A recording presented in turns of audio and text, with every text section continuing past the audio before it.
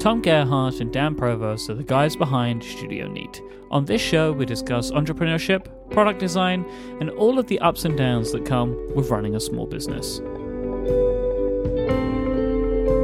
I'm Mike Hurley, and this is Thoroughly Considered.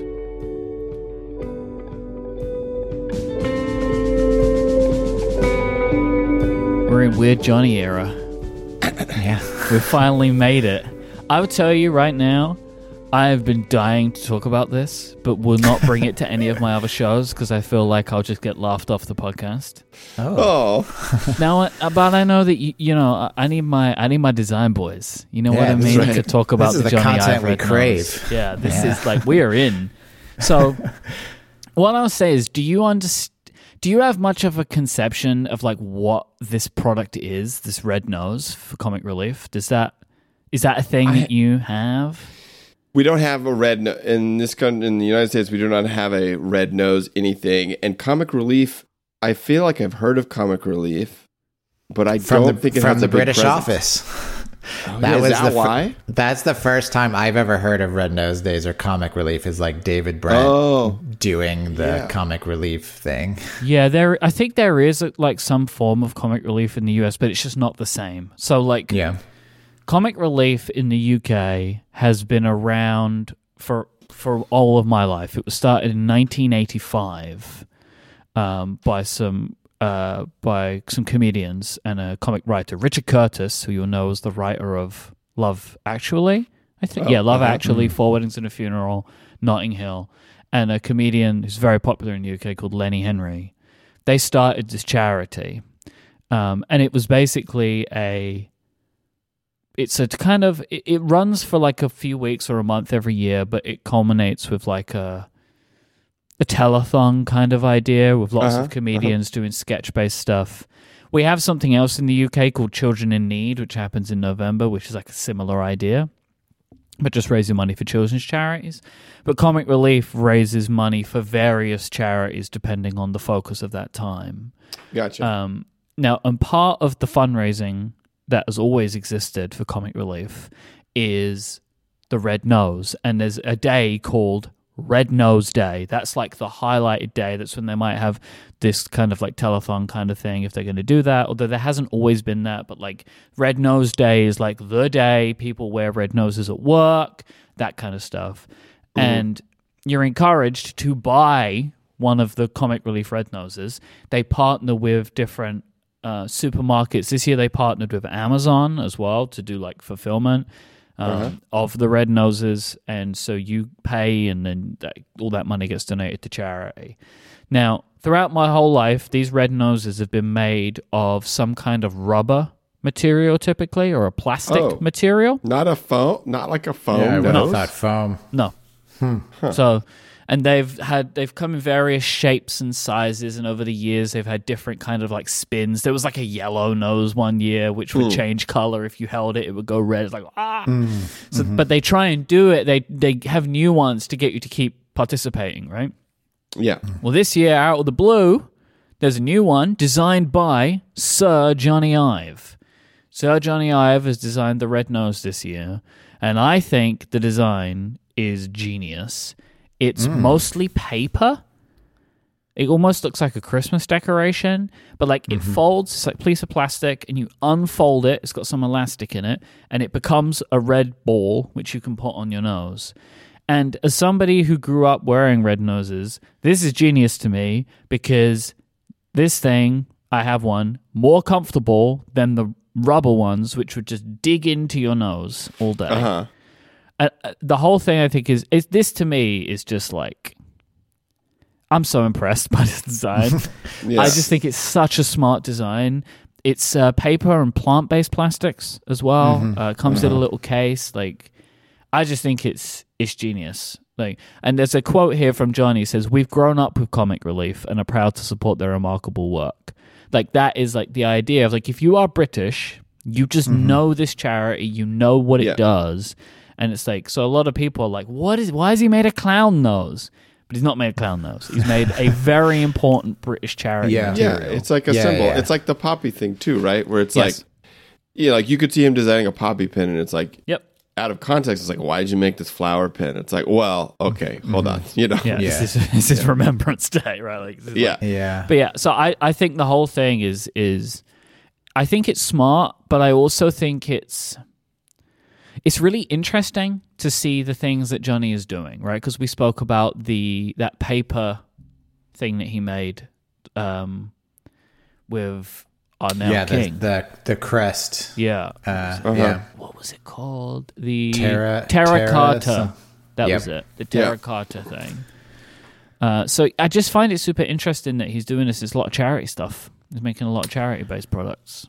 Yeah, well, I think there's a pretty clear connection of the red nose to Apple stuff. I think Johnny Ive gets a real thrill out of designing something that is going to touch a lot of people. So like how popular Apple was and how many iPods and iPhones and computers they made, I think it was a thrill to him to be able to have a hand in designing things that so many people got to interact with. So I think same thing with this red nose. It's like you're designing something that millions of people are going to be opening the box and putting it on their nose and interacting with it. And I think that would be my guess of what's really appealing by that. The second thing is, my impression is that and this, I think a lot of this is coming from that YouTube clip of him being on the Blue Peter children's show. I think he just like loves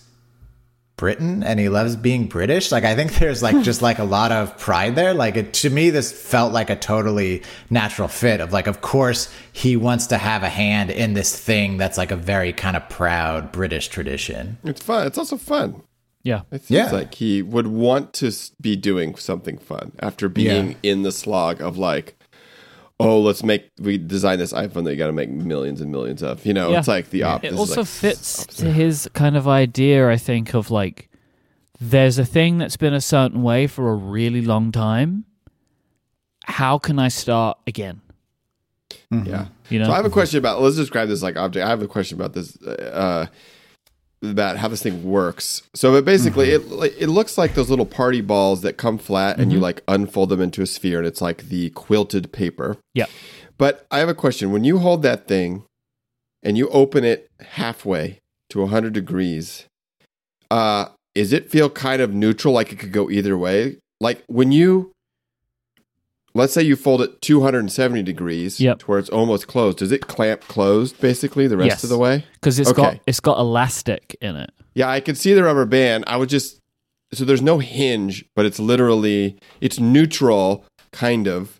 Or it could go either way when you have it open halfway and it wants to either spring closed or open. Yeah. Okay, I got it. So yeah, to me, this is what I think is remarkable of this object to me, is it's obviously designed by a person who is used to not having industrial processes be in the way of their design. Like this thing, like they really got to be like, we'll go back to the drawing board all the way. And if we need to like make a machine to make this thing, we'll do it. Like he's used to being in that mode. And so he's like, we could literally start from scratch. It's like scorched earth the way he's done this.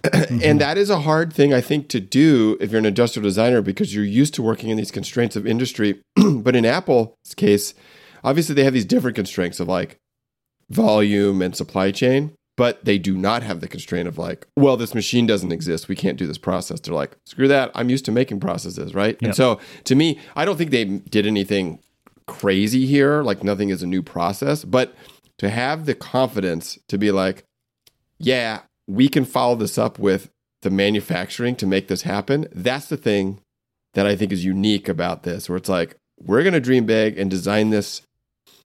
Because usually you see stuff like this and it's always from industrial design students who are not actually working in the real world. This 100% to me, you've nailed that. This more than anything feels like someone went to a design college and said, you get to design the red nose, what does it look like? And someone would create this and they would go, that's nice. That's like, cool, like but that's a great idea. you'll but never no sell one's for going to make $2.50. that. Like, get out of here. Yeah. Because it's just like, And that's so- too complicated. You've gone too far. We always know Yeah. they've been rubber. Like, you see them in the stores. They're in these boxes, and they're like, this ain't going to work. It looks like Yeah. it's an indenture case. Like, it's this tiny little thing, right? But it's this. This is what you can do when you're Johnny Ive. It's like, oh man, I'm just gonna. This is you want me to do Well- this? This is what it looks like. Here's the thing. I don't know what the magic is. It might be that almost everyone can do this if you have a decent scale, but you don't have the confidence to do it. Yep. Or it might be that he has the supplier relationships or the engineer or whatever. It's like, because you're right, Mike. It's like, this is something that would come out of like an industrial design graduate program or something, where it's like someone really thought about this. They were innovative and interesting, but these things die when you try to make them in the real world because like the processes don't exist. Yeah. But here they're like, you know what? that machine that makes those like party favor things really cheaply, we want you to customize it to make a really tiny one. And the company was like, well, that's going to cost like $300,000. And they're like, that's okay. So that's the difference. But it's amazing. And what's so awesome about that is it allows you to actually make something that is just like super well designed, super well opinionated. And the thing to me that really like does this, makes it seem so awesome, is like, if you look, all of the radiuses of all of the like little pill shapes that this thing has, all are like offset from each other personally. Like, you can tell that they just had complete control. Mm-hmm. Like, they probably made their own custom rubber O-ring gaskets to do the elastic thing. Like, they didn't have to make some size that exists. They're like, no, we're going to make our own. And so you can really just control it down to like the nth degree, and it shows. He like said, Johnny says, this new and seemingly simple red nose has been a fabulously complex little object to design and make, and has involved our entire team. Yeah, yeah. It was like, hard. and the funny thing is, hard. people might think it's complex. Like, the design part is like the rendering, the visual design, or the usability design. No, I bet you 90% of the effort was on the manufacturing side of this thing. Yeah. I could be wrong, but it just feels like it feels like they really had to move some mountains to do this. I could be completely wrong, but it just feels like, woof. So, Mike, are you saying that this will not be the nose next year? Like, they change it every year, or does it kind of depend on? Typically, it changes. I mean, maybe it's not every year, but they try to refresh the design a lot, so you'll buy the new one.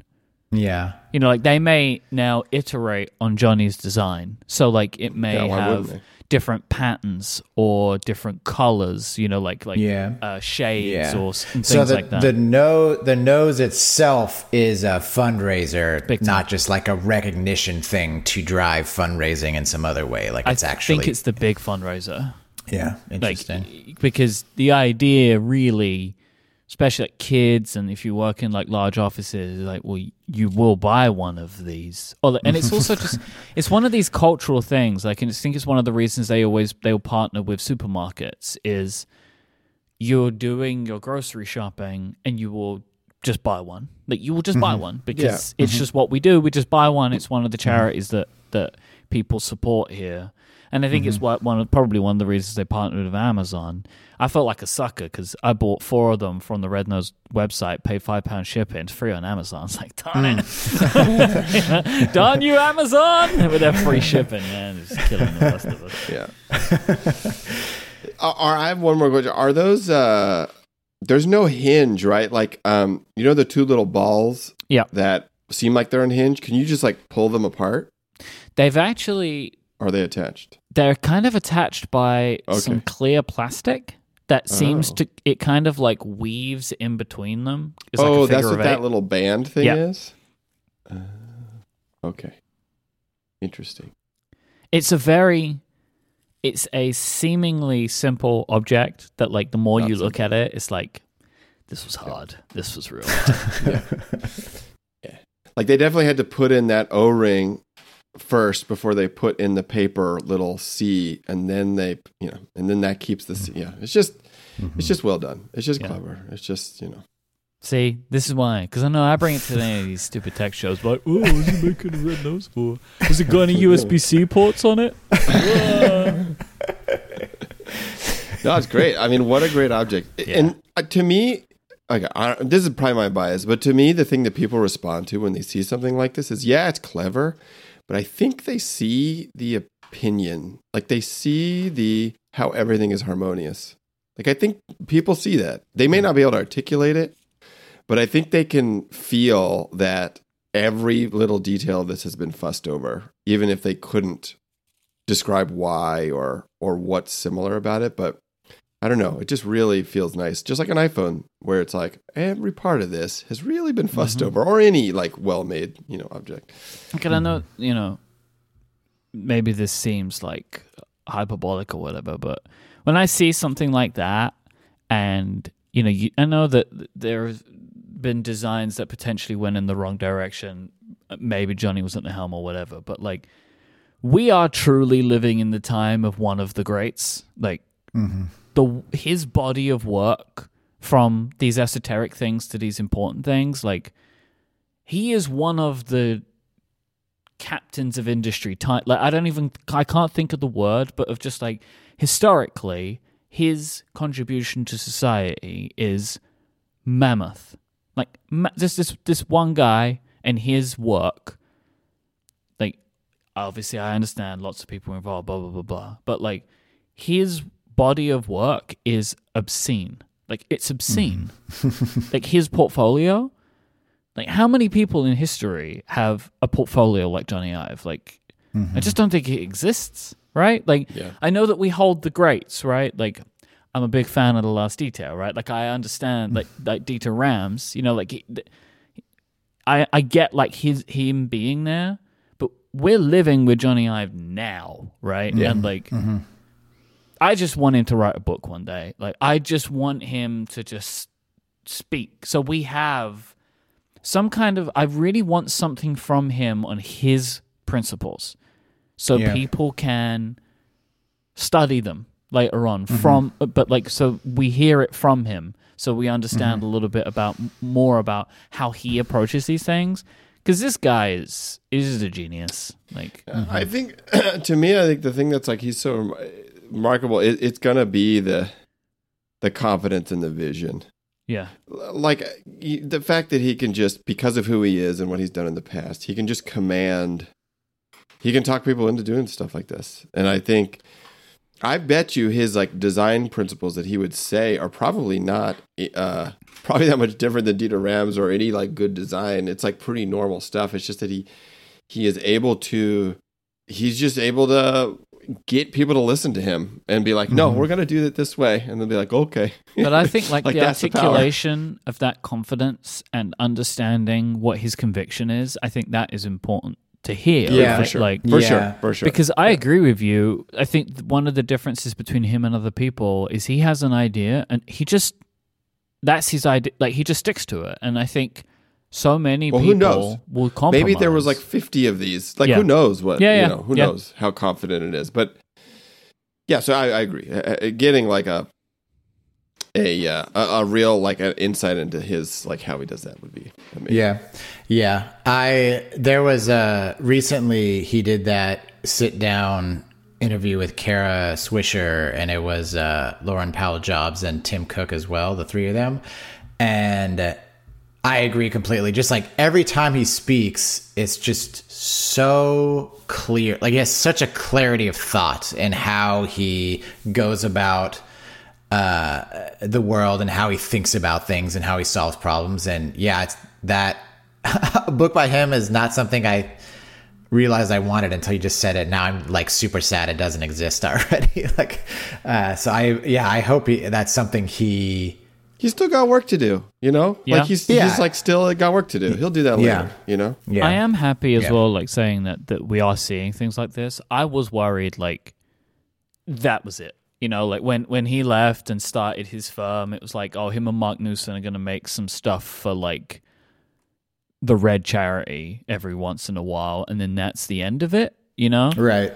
I'm feeling more and more now like, no, Like, he's still around, and like not going to necessarily do the things you expect him to do, but he's going to do stuff. And like, this is the biggest thing that he's done since departing. Yeah, but it's not even that he's doing stuff. It's like I said before, he's doing stuff in a ubiquitous way, or a way that can actually be seen and appreciated by people. So it's like the Leica camera that he designed for the Red Charity with Mark Newsom is like, that's a cool thing to like look at in pictures, but it's like a one of one. Like, it's an art object. You're never gonna get to use that because it's super expensive. And so like a lot of the Mark Newsom stuff, like the fancy hourglass and stuff, it's like these are like art objects, and those can be interesting in their own right, but this little $3 thing is like such a different, it's the totally other side of it, where it's like designed for the masses, where it's like everyone is able to appreciate these thoughtful details, and that's just kind of a nice thing to see. Yeah, I agree. Very cool. Thanks for showing this beautiful UK thing to us. We wouldn't have even seen it over here across the pond. Yeah, but I knew it's in our wheelhouse. Yeah. The Mark III has started shipping. I've been seeing people posting it on Instagram and stuff. Yeah, it has begun. How's it going? What's feedback been like? Like, where are you at in the process? It's going fine, going good so far. Feedback is good. Like, of the few people that have received them, there's no problem so far. People seem really happy with it. Our main hiccup, which we should probably need to post a Kickstarter update about this soon, but like, there was a problem with the copper coating on all of the copper knocks we did, so we have to have them recoated, and so we're actually kind of at a little bit of a standstill right now, where we've kind of fulfilled all of the domestic. It's like we have these like filters for, it's like, what can we actually fulfill based on the inventory we have? So it's like we fulfilled like all the domestic orders. If you ordered only black and silver and or mechanism, like those are out the door. But if you had any other color variant, or you're like overseas, those haven't yet shipped, but we'll be sending inventory to the UK soon. So it's like we're building up stock of those and kind of waiting on the other colors to be able to do those as well. Yeah. And you know, it's funny, this issue with the PVD coating has happened several times, and it's like they can recoat them, you know, it's this crazy process where they looked perfect when we got them, and we started assembling them and started applying pressure to the coating, it would come off, which means it's hard to know like what exactly is going on. There's probably some kind of oxidation or some, I don't know, that's their responsibility to figure that out. But it's one of those things where it's like, it looked all great, and then we started assembling them and it was like, uh-oh. so it sucks, because we were like all ready and we were all geared up, and then it was like, oh no. Because luckily the Mark III is the simplest to assemble of any of the like writing instruments we've made. And a lot of the complexity is actually in putting together the mechanism. And that part is like, we can do now or already have done. And so it will actually be pretty quick to like when the new knocks come back to like actually get things shipping again, really in like big batches. So do you find this out as part of like testing? Like, do you know to do this? Well, so that would have happened before, when we were designing it and stuff. And then now, for instance, I don't actually know. We got a big batch of them. I don't know what percentage of them have the problem. But it is better for us to just send them away, to have them all good, so that we don't have to go through this process of like putting them in, doing our normal testing, and then seeing that this one's messed up, then taking it out. You know, it's better to just be like, hey, redo these, because like a big percentage of them have a problem. So it's like, that's often how this goes, where it's like, it's a quality control issue, and it's not like, it's never this binary black and white thing. It's like, they're never absolutely perfect, and they're never all wrong, and you're always making a decision of like, okay, do we have these remade? Do we deal with this? Do we, you know?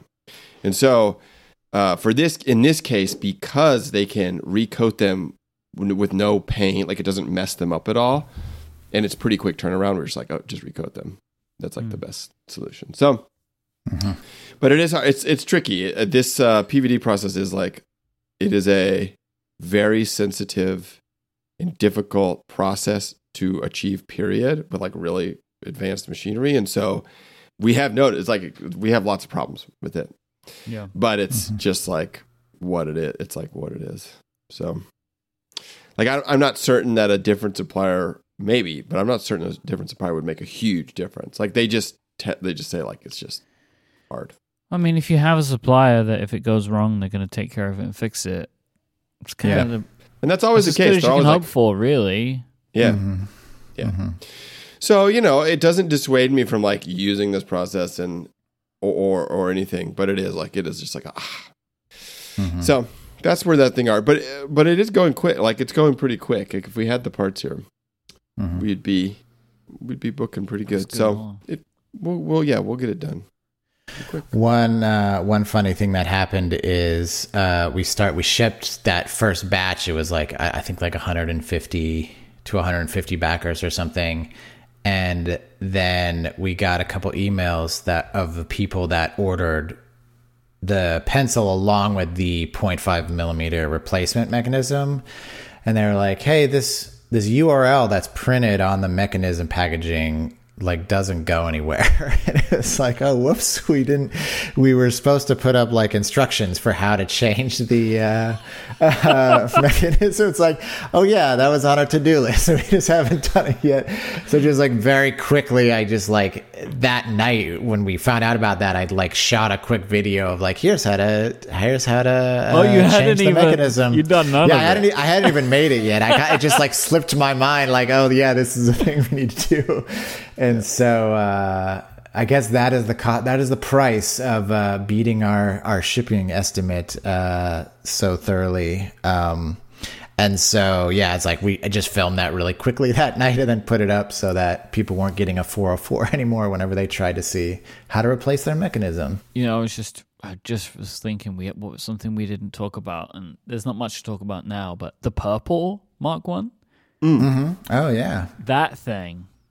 That must have sold pretty well. I got to imagine. It did good, even though it was like more expensive because the coating is very involved and expensive, and so we were like, "What's going to happen here?" But yeah, it did good. It did, and we'll see how talk to us next episode. We'll probably have a postmortem on like because we have to have a production run, so I think it will go fine. But things could be weird or whatever, but yeah, it's cool. I could tell you what, that thing was a real pain in the butt to shoot photos of and trying to capture video of the like iridescent, because it's like the angle of the light changes the color, and so it's like it was just like pretty gnarly to like get a representative photo of it, but it's good. It turned out well, and it's exciting. It'll be exciting to see.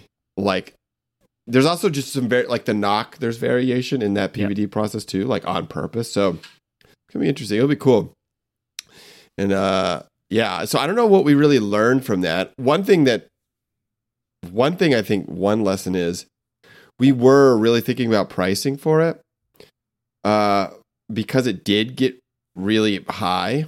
It's always like $120, right? And usually these pins are like 85 or roughly. But the thing we almost always do for pricing is we just like have set margins. So we figure out like what it costs to make, and then we do like 4 times as much or whatever. And having that as like an algorithm actually feels pretty good in terms of like, oh, we're not just making up pricing numbers. Like, it's like if this thing is more expensive to make, we just charge more for it, and I still think it feels pretty like honest. Yeah. Because a lot of times like a luxury brand that's like a pure luxury brand, it's like, why is this so expensive? And it doesn't exactly make sense. And sometimes it really doesn't make sense. And they're just marketing up because it's just luxury and they can. And I've always been a little bit weird about like, oh, do we want to make these really expensive things? Because it starts to feel like, are we a luxury brand? But we're really not, because we don't play that game. It's like we're basically just charging things what makes sense for us to have a healthy business and what they cost. And so it was good to, although this thing was more expensive, like stick to our guns in terms of we need healthy margins to have this business, the size of business that we have, and do it the way we're doing it. And if that means that things got to be more expensive, like that's okay. And so that felt good to like come to terms with that and then have it actually still sell like well. It didn't just like completely plummet. So yeah, I've been having that was one aspect of it recently with Cortex brand stuff of like we've been looking at some different materials and these materials will increase prices. Yeah. Of stuff that I'm looking at, and it's like I feel like guilty, but it's like, well, we need to have a margin, right? Because otherwise, this isn't a business. Doesn't work, right? Yeah, and I'm kind of coming to the thinking of like, it will cost what it costs for us to be able to produce it and make money on it. If you don't want it for that price, that is totally fine. But like, we're not doing this to be like, ha, I got him. You know, like it's just about we have an amount of money that we try to make on products, and if we can't achieve that on something, we just won't do it because it's not going to make sense for our time. You know, like especially for me and Gray, one of the things that's complicated is this is not our full-time work. So it's not so much that like we need to produce this stuff to be able to feed our families and run our business, but it's more like we need to be able to produce these products and it make the time that we spend on them make sense. Right? It's like it's just a slightly different way of looking at it. Of like, well, if I'm going to spend time on this, I'm going to take this time away from other things, whether that's other work, other opportunities at work or family or like whatever, or just like taking time away that I could otherwise be doing nothing. So it's got to make sense there. Otherwise, there isn't really much point in pursuing something, right? Yeah. It's also like how industries are built. I mean, like industries have certain standard margins, and it's like the things and products and services in those industries are designed to work in those margins. Like for like retail consumer stuff, it's like really common to have, they're called keystone pricing, where it's like if the thing costs $10 to make landed, you sell it for $40 retail price. Like that's just standard. And people assume like for paid ads, like there's a lot of assumptions that you have those margins, and that makes these businesses in the industry work. And if you start breaking out of that, then either consumers can feel it. They'll be like, this is too expensive for what it is, or you just can't like have a sustainable business because you're like breaking these kind of fundamental rules. That's one thing that as we've been thinking more and more about the business Studio Neat as a business and talking to people, the more I'm realizing like, oh, this is way more standardized than you think. Like I was talking to someone, I forget who, it was some business context, and it was like a business person, and they're like, yeah, there's like real standards of when you're thinking about hiring people, that there's like a multiple on what you pay them for salary for like what they produce in terms of income for a business. And that's somewhat standard. And the reason it's standard is because if there was some business opportunity where you had a level of arbitrage where you could like say hire someone for $100,000 a year, but they would generate like $800,000 of revenue, the markets would shift and like all businesses would start doing that, right? And then it flattens the competitive market for the. So like there's actually like real rules of thumbs that are like existing throughout these markets, and so it definitely pays to kind of follow the crowd in some of these economic situations where it's just like, okay, let's not like overthink this. This is like standard for a reason. So it's interesting for sure. I had a question on thinking about, you know, the stuff that we've been talking about the last few episodes of treating the business differently. I noticed that you put product reviews on the website, and I wondered if this was similar and kind of what that's been like, giving the ability for anyone to put whatever they want on your website. Like, what has that been like?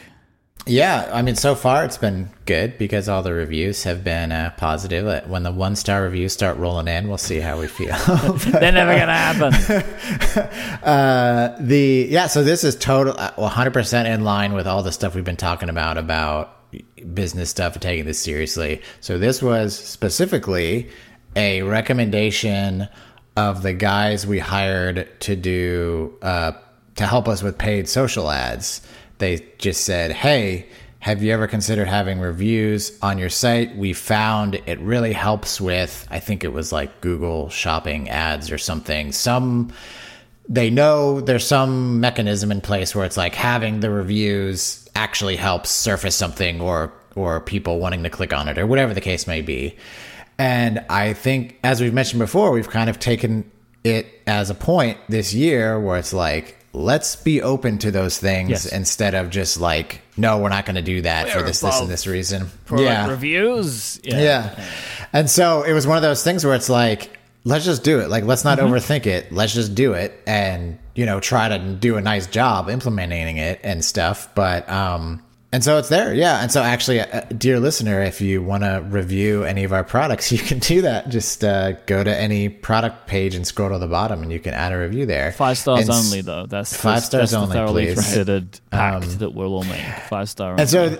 And so this is interesting because not only does this like tie into the ad stuff that I just said, it's like we could now potentially, and what we probably will do is like, or I guess it's kind of a question at this point, like, do we do review prompts now where it's like someone buys a Mark 1, do we email them 2 weeks later to say, hey, you've been using your pen for a couple weeks, would you be interested in writing a review? Is there a nice way we can do that that feels kind of the Studio Neat way of doing that rather than some of those prompts I've received in the past where it's like just feels really kind of automated and inauthentic and makes me not want to write a review for it. So again, it's like these, if you think of it through the right lens, it's like this is a design challenge. This is a design opportunity to do something that maybe gross or feel not great in the wrong hands. Like, can we actually make this kind of a nice experience or kind of a good feeling for the customer? I've got to say, I love the mind virus of saying this is a design challenge. Like, seriously, I think that's such a great way of reshaping and rethinking things you don't necessarily want to do. Like, I can imagine if I would have asked you 3 months ago, have you considered, like, like that whole thing of like sending an email to someone and asking them to leave a product review, it'd just be like, I won't do that. Like, that just seems boring. But like, if you look at it through the lens of like, well, but how can I do it differently? And even if you don't come up with this groundbreaking thing, approaching it as an idea of like, this is an opportunity to do something nobody else is doing, there's an element of excitement and intrigue in that when you sit down to try and think about it. I really like that as like a framing device. Yeah. These reviews are a really interesting case because I think the pushback we would have maybe given on the reviews, if you asked us like 6 months ago, would have been, oh, it adds a lot of clutter to the site, which is absolutely true. But the huge upside of it is just like social proof. Like, if you're going to buy an expensive pen or nice dock or something, like having some people there who are like giving their actual, experience, like that is good. Like, that's good for the customer, like no doubt. And so it was never like this, like, oh, this is a horrible thing. It was always just kind of like, I don't know, maybe later. And I think, being in this space where we're just willing to kind of try things out and iterate quickly on it feels really good. And I mean, I think there are a little bit of things that we would change about the review, like system or platform we're using, but in general, it like is fine. It's like passable. And then, if it ends up something we really love doing, and who knows, maybe we tweak it to where it feels even better. I don't know, but it is really fun being in this space of like, let's just try it. Let's just try this. Let's just try this and be. So I think the other component of it, so Mike, you said kind of like the mind virus of everything's like a design problem. Like, how do we make this nice? I think the other important way to look at this is, how can I turn this into like a positive customer experience or a customer interaction? So it's like, I've always viewed like things going wrong as like, this is your chance. It's like you can turn a dissatisfied customer into like a loyal fan by how you react to that situation. So it's like previously in putting reviews on the site, there might have been a part of me that's like, well, what if like someone writes us a bad review? Like, how do I feel about that sitting there? But it's like, well, the other way to look at it is like, that's an opportunity for us to respond. Like you can reply publicly to a comment, and the way you respond to that and your attitude says something about your company. And you can see that as an opportunity of how do you respond to negative feedback in a positive light. And so I think there's two sides to all these coins, and there's ways to spin it to where it's like, oh, this is actually a good thing. Yeah. And we get design feedback, which we've been missing, like just straight up like, oh, this doesn't work, or having people like actually, we don't see it in use as much as we would like. And so having people talk about their experience is like super useful for us, like revising the product or et cetera, et cetera. So, so that's also really good. Yeah. Super weird how you can have like thousands and thousands of something out in the world, but you'd otherwise wouldn't know. Yeah. Right, like you see the numbers and it's just like, all right, I guess they're out there. Like occasionally someone will post a picture on Instagram and tag us, but like, and the feedback we get coming in previous to these reviews was almost ever would be problems, right? Yes. Even if it's like only like 2% or so, and so having another place, sometimes people will reach out and we really appreciate when they're like, hey, I really like this or whatever, but that's not the norm. And so having a place where there can also just be positive feedback. Yeah. And I think a good example of this isn't in our notes, but we can maybe have a little tangent here, is like something I would love more feedback on is the Mark I packaging and this kind of shift to these heat sealed pouches. Because I have heard some people say, this isn't as nice as I expected it to be. Like, it doesn't feel like premium packaging for this premium pen. And then on the flip side, I've heard the opposite, where it's like, this is perfect. Like, I don't care about the packaging. Like, it should be as minimal and like at least waste as possible, which is like what we were going for.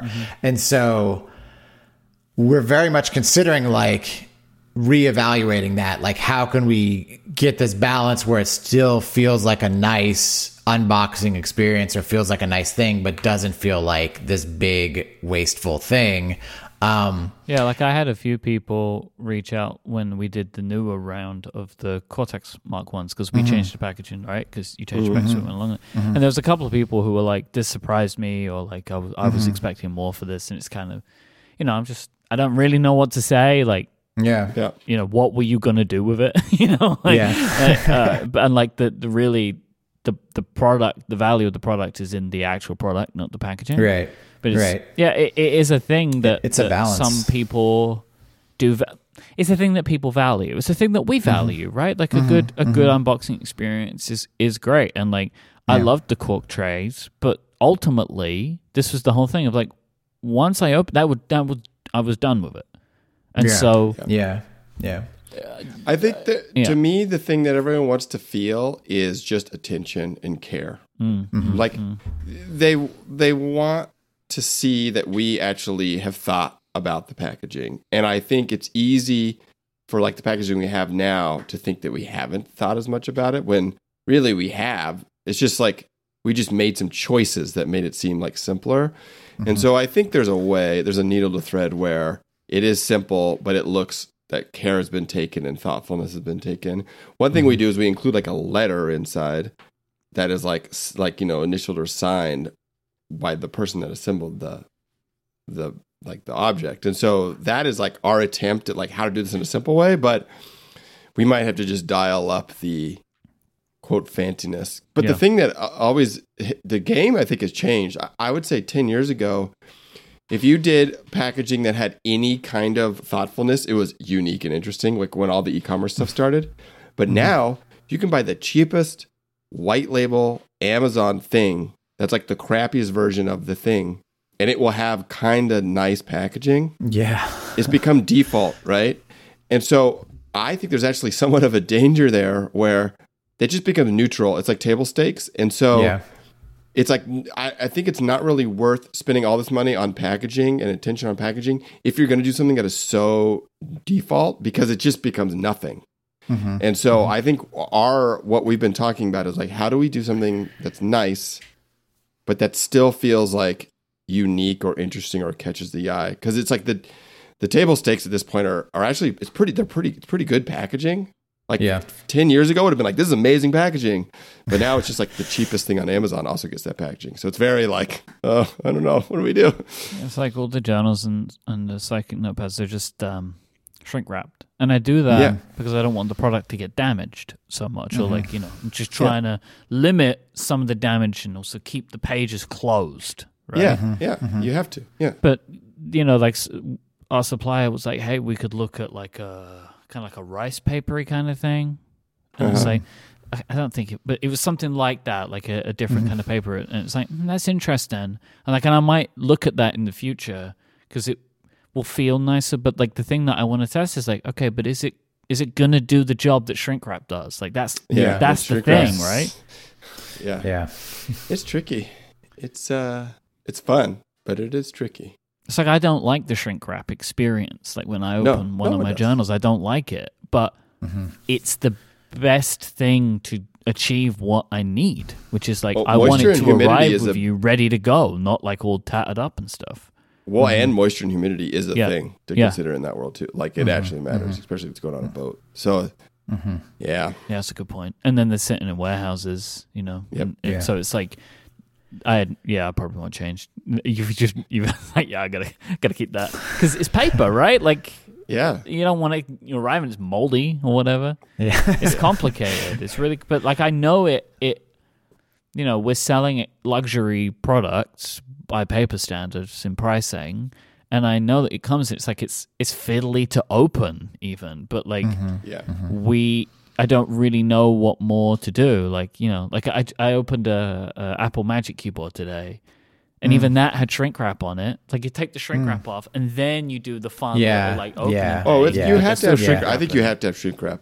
I think you have to. Yeah. I think you have to have some environmental seal on stuff that you're sending, especially paper. Yeah.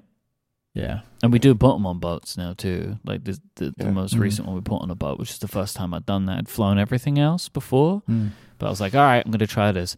Man, it's so different. Like, it's so different. Like, so much more work has to go into that. Where it's just like, all right, we're booked for this date. 4 weeks later. All right, we're finally going. It's like, what's going on? Yeah, welcome to the...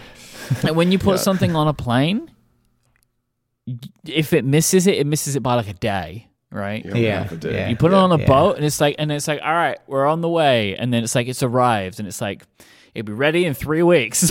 What is happening? It's a very different back of the boat, and they got to unload it, and it takes a week. Very different experience. Yeah. So the packaging. I don't even know how we got here, but you brought it up. Reviews. Yeah, so that's another thing. But for the way we're thinking about it, it's all about brand opportunity. And it's not like, what's the graphic design brand opportunity, but like, how do we communicate the Tom, and like the Studio Neat is like making stuff for people and we care about it. Like that's really the whole jam that we want to communicate. So it's a fun thing, but, one other thing I would just say, that's an interesting little tidbit of website technology is the shopping cart. We changed the shopping cart on our store, not the checkout, but the shopping cart. And the main reason we did it was because there's a way to do just like upsell stuff. Like, you ordered a Mark 1. Oh, you might want these ink refills or these notebooks or whatever, which obviously makes sense. And at first it was like, we could drive some more revenue. But then we were thinking about it more. We were like, actually, this is a really good UX too. Just from like, it's like if someone could push one button, which is like add on refills. I just clicked the button. This is attractive too. Yeah. Yeah. So we designed it, like we skinned it and put thought into it. But the technology is something we're using this service called Rebuy. And they're like huge e-commerce tech company. But so it's also nice. It's like a nice cart. And so that's another little. The more I click, the more different products it's showing me too. Yeah. So there's like an algorithm that we set in the back that's like, if you do these products, recommend these products kind of thing. I'm up to $295 now. Okay, I think I got one of everything. That's right. So that's another thing where it's like a little experiment.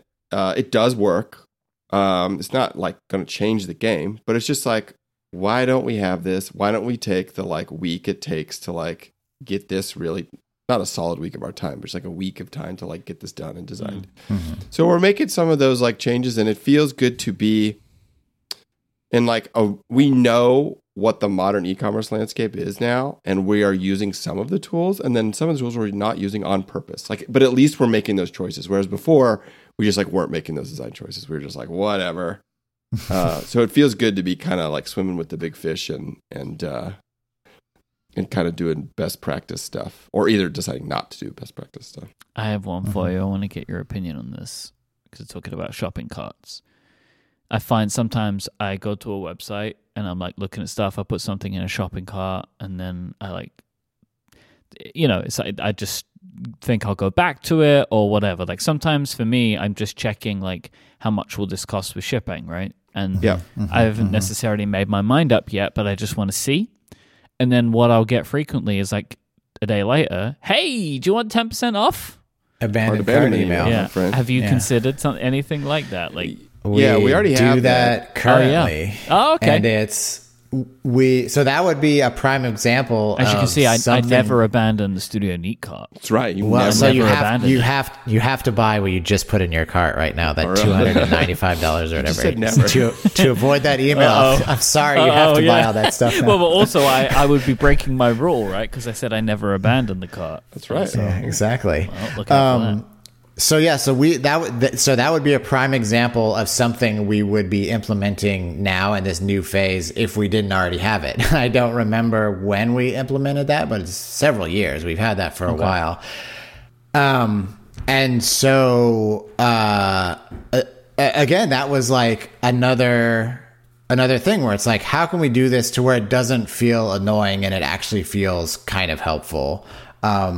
So the copy in it is like pretty personal. I think it's like, hey, Dan here from Studio Need, like, please, if you had any questions about this, just email me and I'll like answer them.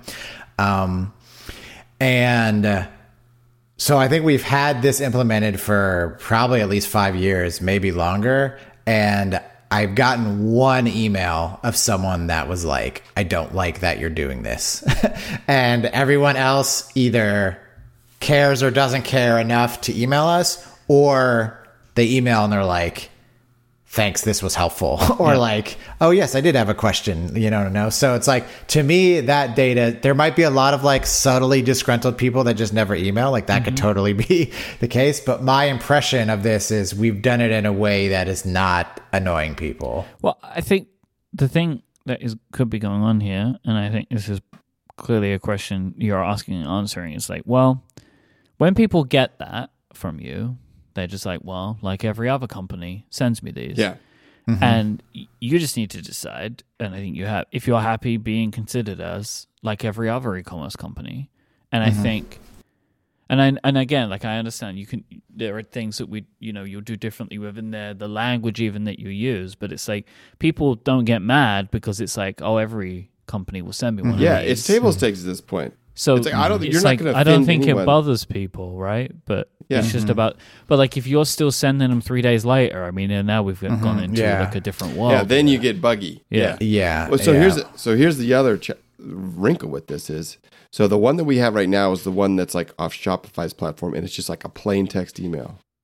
We have the tools right at our hands to be like, oh, you can make one that's specific. If you abandon a Mark 1, this exact thing happens, and we could like sell, like we could go as far as we want in this design process. And so it's nice to have those tools at our fingertips, but it's also this kind of glittering lure of like, this is how you start being a gross e-commerce company is by like, trying to squeeze every drop out of everything. And so it is this interesting space where it's like, but I think we'll find our way. Like maybe it just stays a plain text email, or maybe it's a plain text email, but there's product specific, or I don't know. But it's nice. It feels nice to at least have considered all these things and then make the choice rather than ignoring it. And, but by the way, the cart abandonment emails, they work really well. Like not just for us, but in the industry. It's like a 60% open rate on them usually and stuff.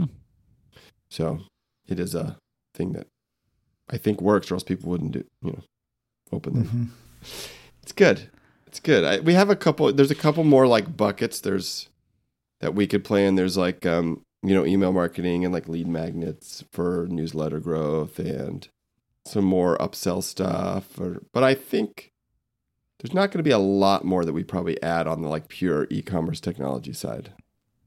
Probably a little bit of post-purchase like email stuff, but hopefully it's like useful, like that. We haven't gone through that thinking yet, but would be the goal, is to, email people, check it, basically like checking in, be like, hey, you've had this Mark 1 for like a month. Like what, like, is there any problems? Here's some things you might not know. Like, do you want to really review, things like that. Like if there are resources that you could create that could be useful to people, and also use that as a time to be like, leave us a review or whatever. Or like, have you considered, you obviously love this pen. Have you considered a new notebook to write in, or a pencil or whatever? Yeah.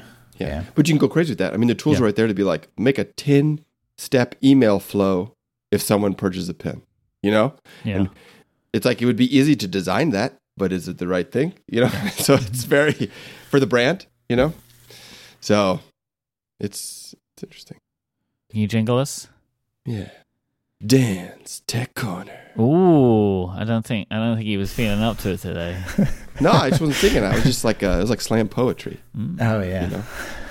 Okay, can I read from the document? I always like to read from the document. Do it. I like looking into your mind here. External battery pack for X capital R goggles. Oh, that was just a weird autocorrect thing. Okay. I don't know what to do. I was like, goggles? I haven't heard people refer to them as goggles very much, so that's fun. What are people saying? Headset? I don't even Just know headset. what headset. Okay. So, I will set the stage here.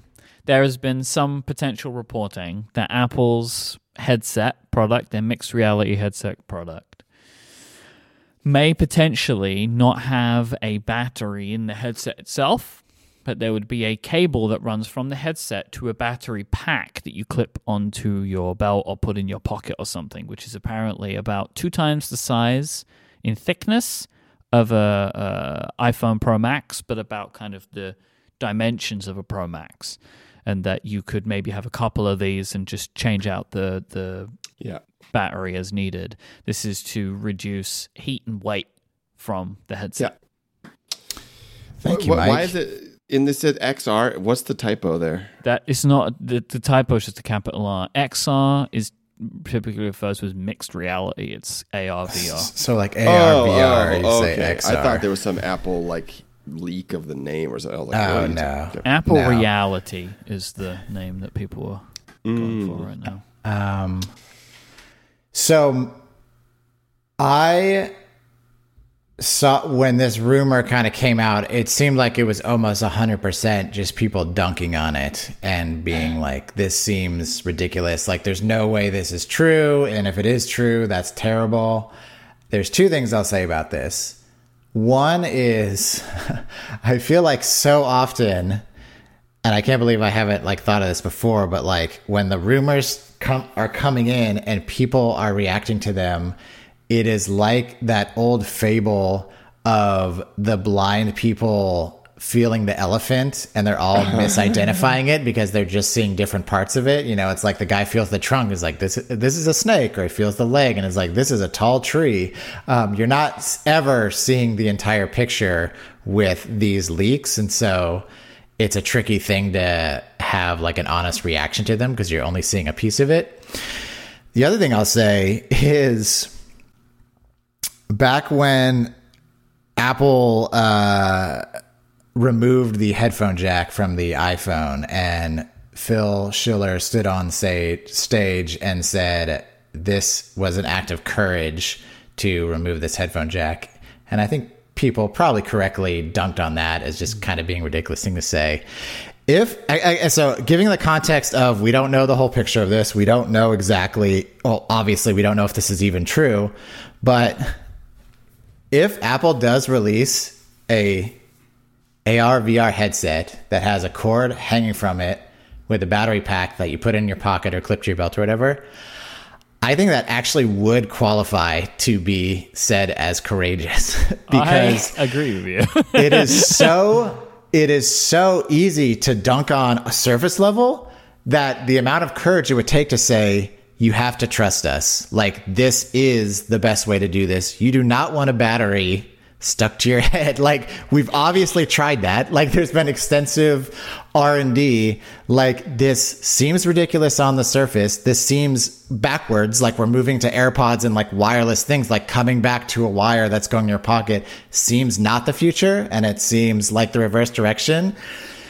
But you have to trust us. Like, we've gone through the design revisions, and like, this is actually the best way to do this type of product. Again, I'm saying this, we don't know the story. We don't know if this is even true, but it's like, if this actually comes to pass where this is the thing where it does have a physical wire, I think that's pretty gutsy to be willing to put something out and say, look, we believe in this so much that this wire wasn't enough of a deterrent to move forward with it because we think it's so compelling for these reasons. Like, I want them to do it. I genuinely want the battery pack, because what that will say is that for at least this first or second version, they are prioritizing power, not like battery power, like capability. Mm-hmm. Because I think that for this to work, Apple have to be able to show that their technology is superior. Like, that their operating system, the paradigms, the way things work, look, and act, it has to be significantly superior to what is available already, especially if they're going to be charging thousands of dollars for these things to start with. Like, I think they need to be able to say, look at what we can do now, like right now. And this is the beginning of a journey, right? But like right now we can do all of this, and look how good this is, and look how great this looks.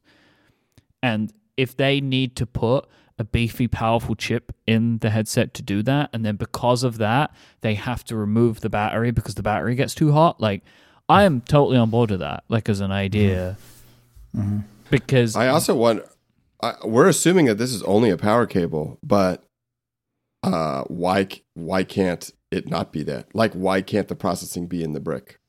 Like, I would guess. Well, that's an interesting. I would guess it's just a lightning cable. It's so funny if the processing is in the brick and the battery. It's like, that's so close to being an iPhone. Like, why don't they just plug these things into an iPhone and be the brains? Hey Dan, guess what? You just set their product roadmap for the next 8 years. Yeah.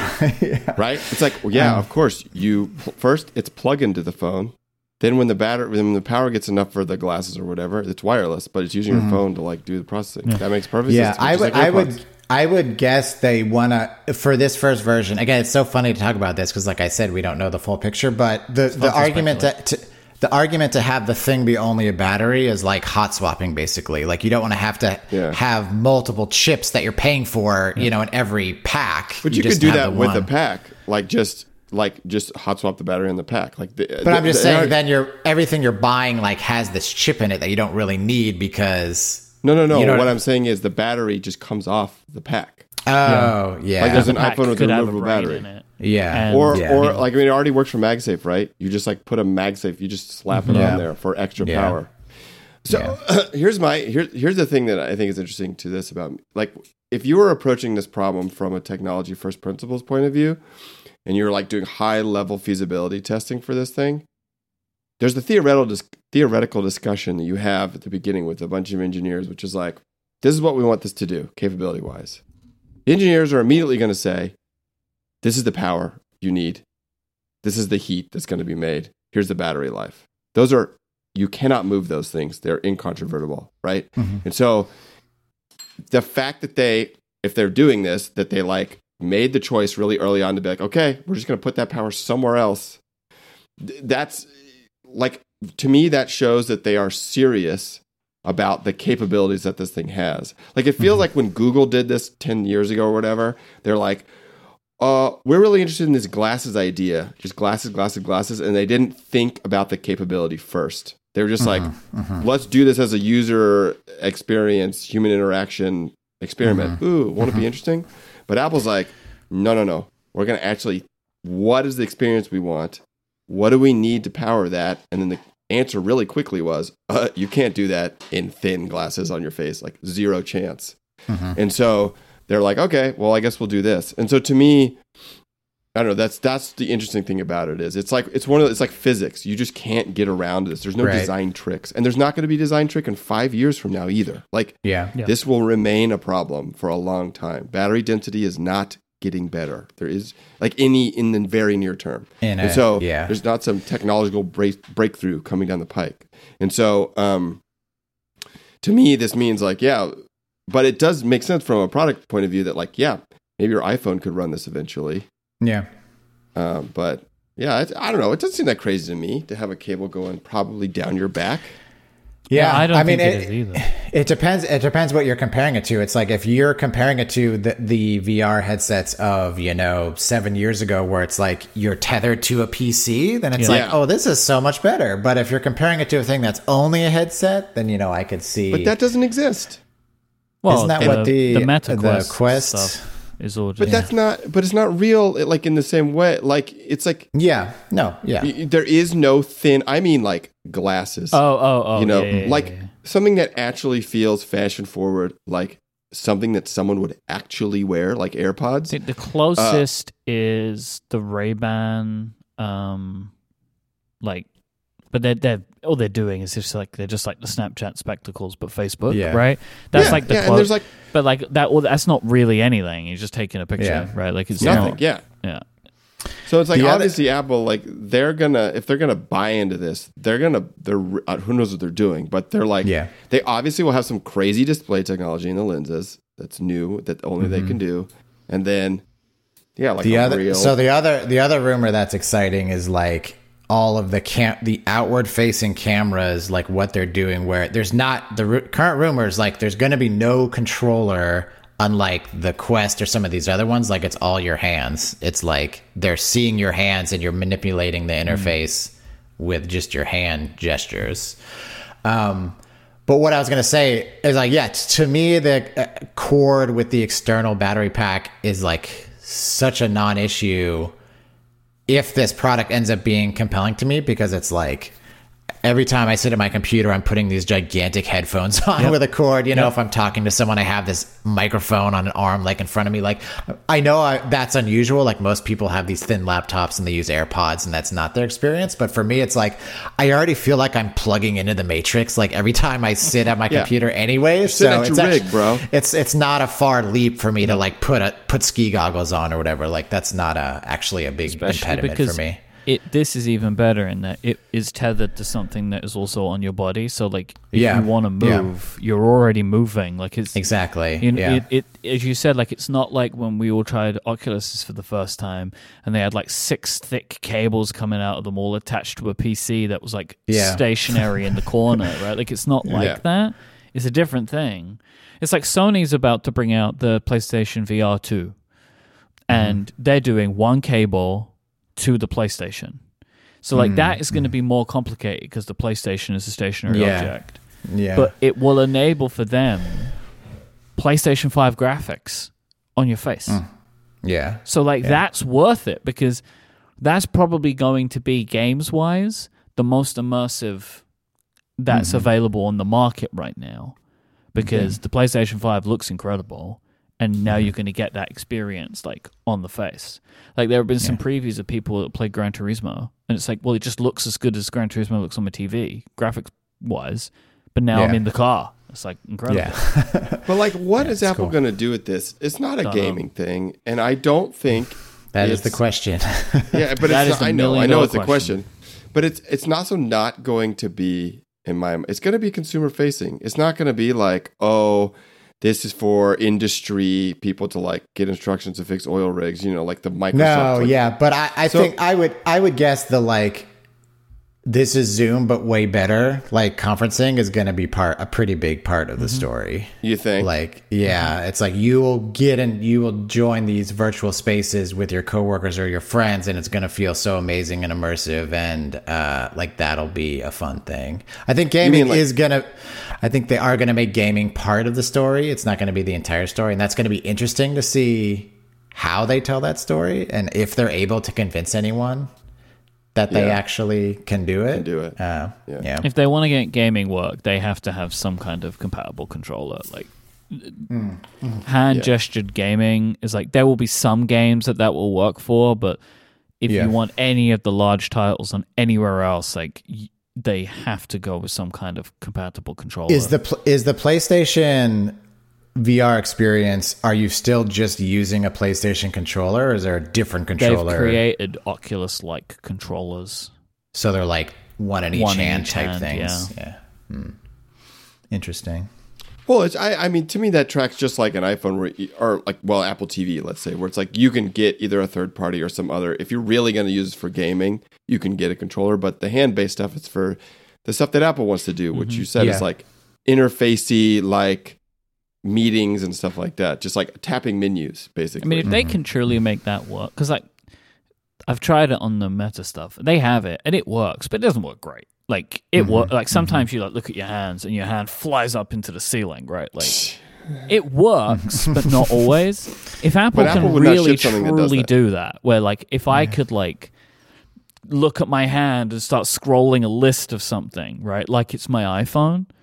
If they can do that, like that's going to be very and the thing that gives me confidence is just like how long. I know it's like a different thing, but just like think of how many years they've been doing like the LiDAR stuff on iPads and the AR stuff on iPads and just all their camera, Face ID. Like they've been doing like, let's look at the world and interpret it and figure out where things are like for several years. So I feel like they've had some runway there. They're not just like totally fresh to these type of things. Have we heard much about the like how much is AR versus VR or the mix? Because it seems like such a wild thing. Yeah. To say it's a mix, because I could see if it was like pure AR and it's like, oh, these are just thin glasses that give you a heads up display, and it's done really well because it's Apple. Yeah. But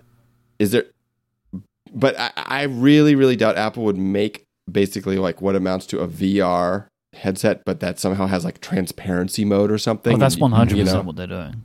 Like it's going to be a VR headset. Apparently, we'll have a digital crown on it, so you can like dial the amount of world you want in your vision. But are you seeing through glass, or are you seeing a camera feed? Camera feed.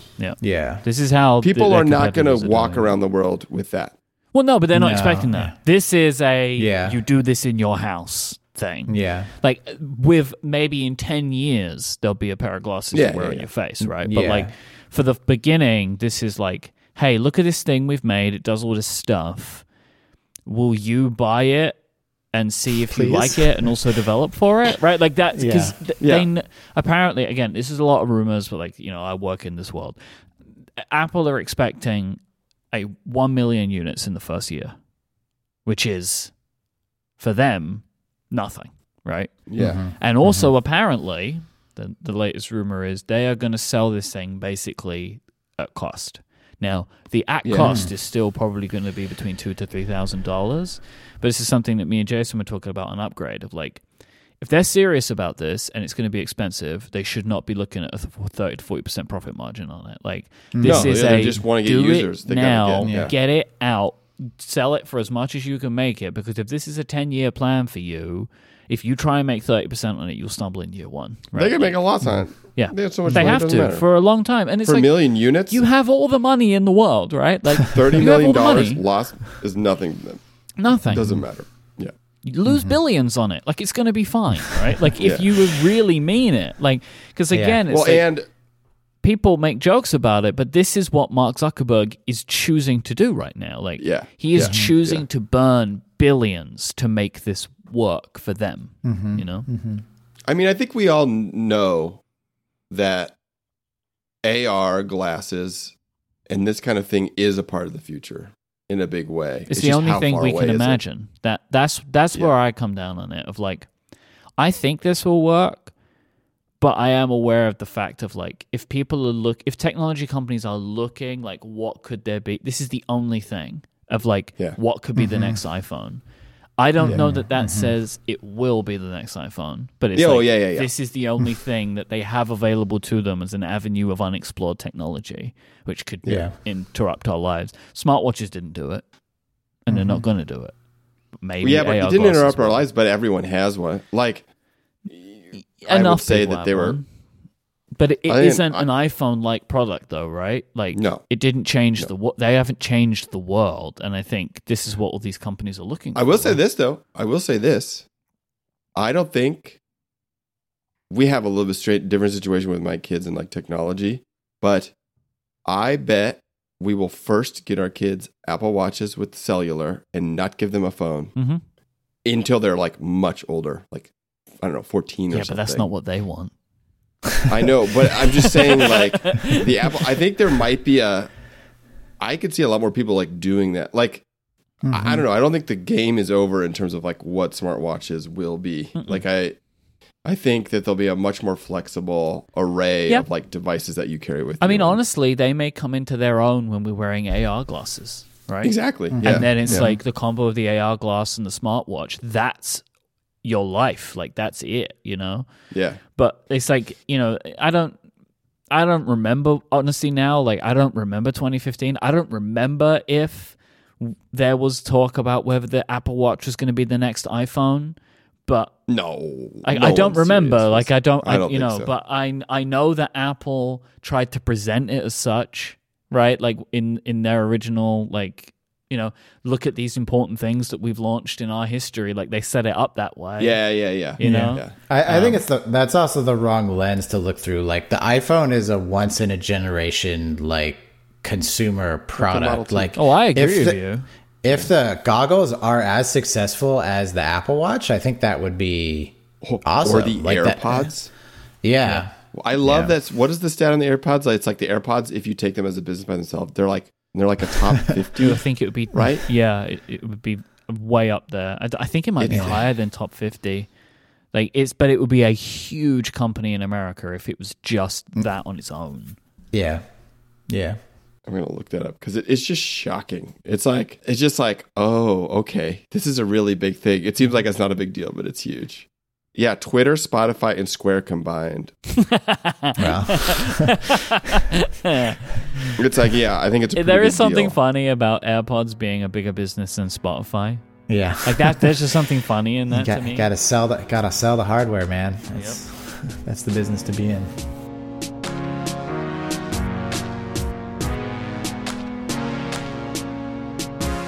Thoroughly Considered is a joint production between Relay FM and Studio Neat. You can find out more about this episode by going to relay.fm/tc/94.